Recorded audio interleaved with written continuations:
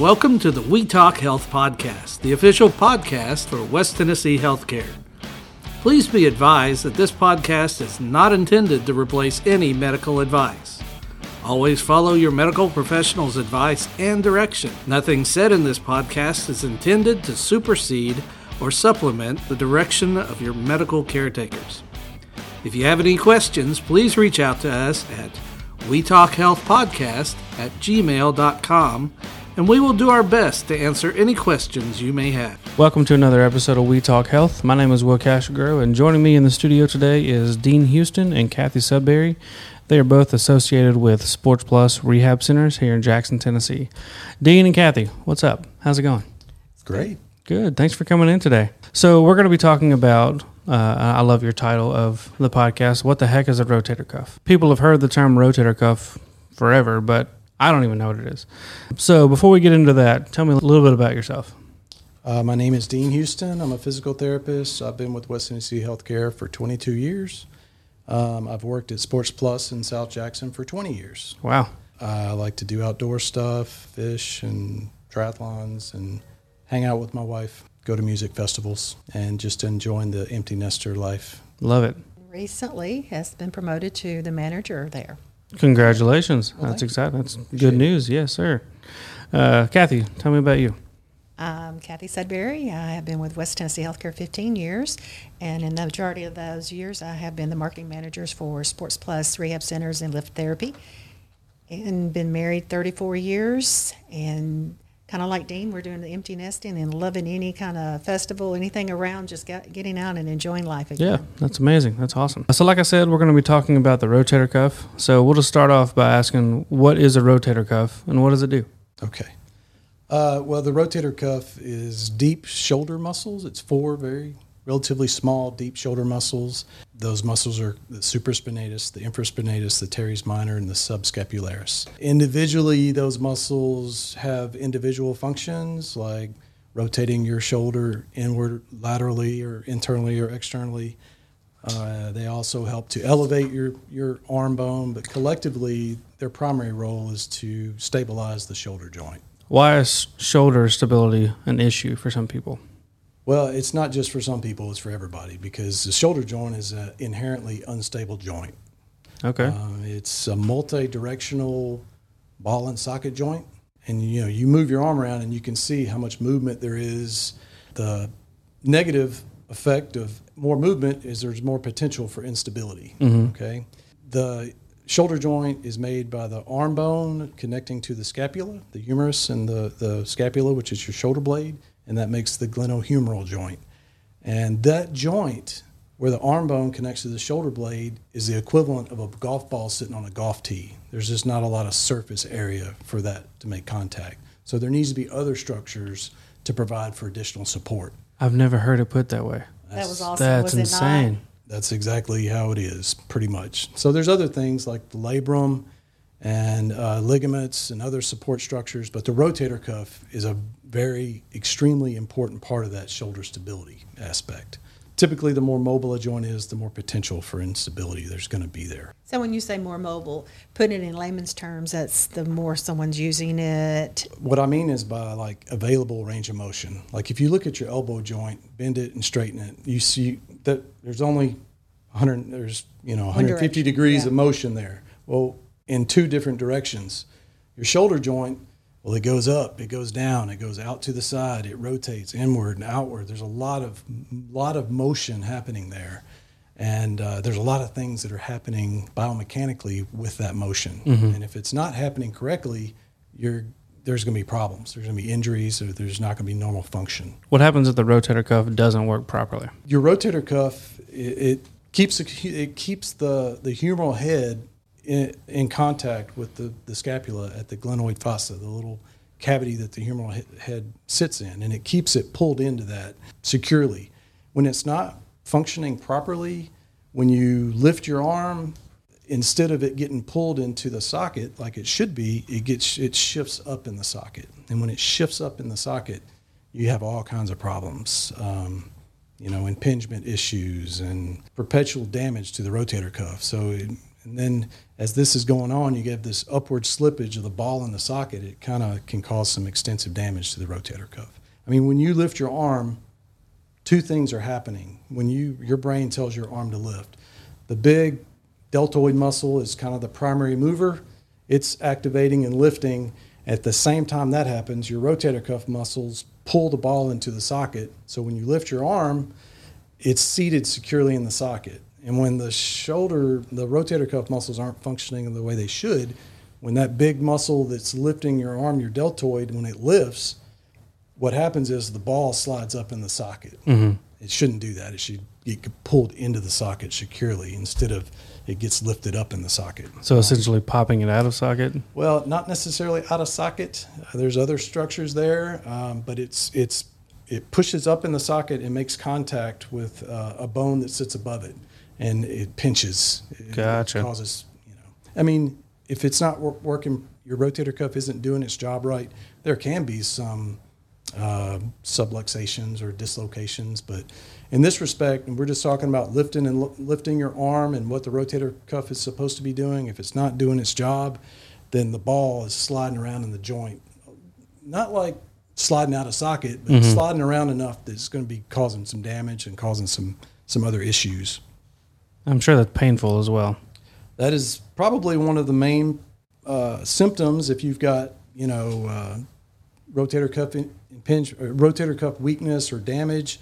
Pain is definitely a primary symptom from that. Decreased use of your arm is another symptom. It just isn't working right. Yeah. You try to pick something up and something's just not real. There's weakness there. There's pain associated with it. There can be a lot of problems associated with it. For sure. So what activities could injure the rotator cuff? Well, there's a lot of activities that could potentially injure the rotator cuff. I from my experience with seeing patients with shoulder injuries, a primary mechanism of injury would be like picking something relatively heavy up with one arm and like pushing it out away from your body. So like you're going to put your toolbox in the back of the bed of your truck, like that kind of motion, lifting up and pushing out. When you do that, when you pick that weight up close to your body, it increases exponentially as you push it out away from your body on your shoulder joint. It's a leverage thing. So the further you get it out and the heavier that is, the more load that is on your rotator cuff and the harder those small muscles are working to keep that ball in the socket. Gotcha. And if you pick up something really heavy and extend it like that, it just becomes overwhelming for those small muscles, and you have some damage that could happen. It could tear the muscle portion of it, or the tendinous, or the attachment point. So that's probably one of the more common ways, is pushing a heavy weight out away from your body.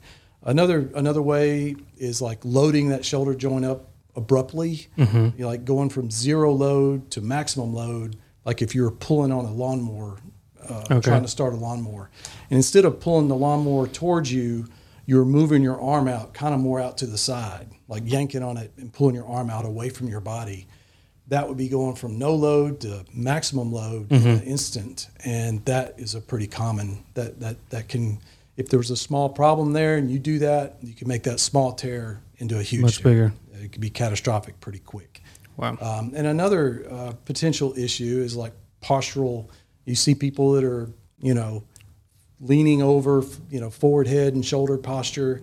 That forward shoulder posture kind of puts the shoulder joint in a biomechanical disadvantageous position, if that's even a word. I don't know if it is. We'll make it work. But anyway, like having forward shoulders and head and neck, when you lift your arm, it almost always causes like some impingement issues to happen there. So like, postural improvements would help with shoulder problems actually. So what are some symptoms of an injured rotator cuff? Well, like I mentioned earlier, pain can be a symptom quite often. Usually, if somebody's not hurting, they're not really going to notice there's a problem. But that's a really good warning sign our body gives us when we're having an injury or we're doing something that maybe our body doesn't like, we hurt. Shoulder pain isn't always a rotator cuff injury, though. There's a lot of shoulder problems that can cause pain. So don't think just because your shoulder's hurting, you got a rotator cuff injury. but it could be. That's why it's important to get assessed by somebody that knows what, a licensed professional. I think a bigger problem besides shoulder pain indicating rotator cuff issue would be weakness. Okay. Like you're trying to move your shoulder in different directions, or you're trying to pick something up and it just feels really weak to you, and it's not functioning like it did before, or like your other shoulder does.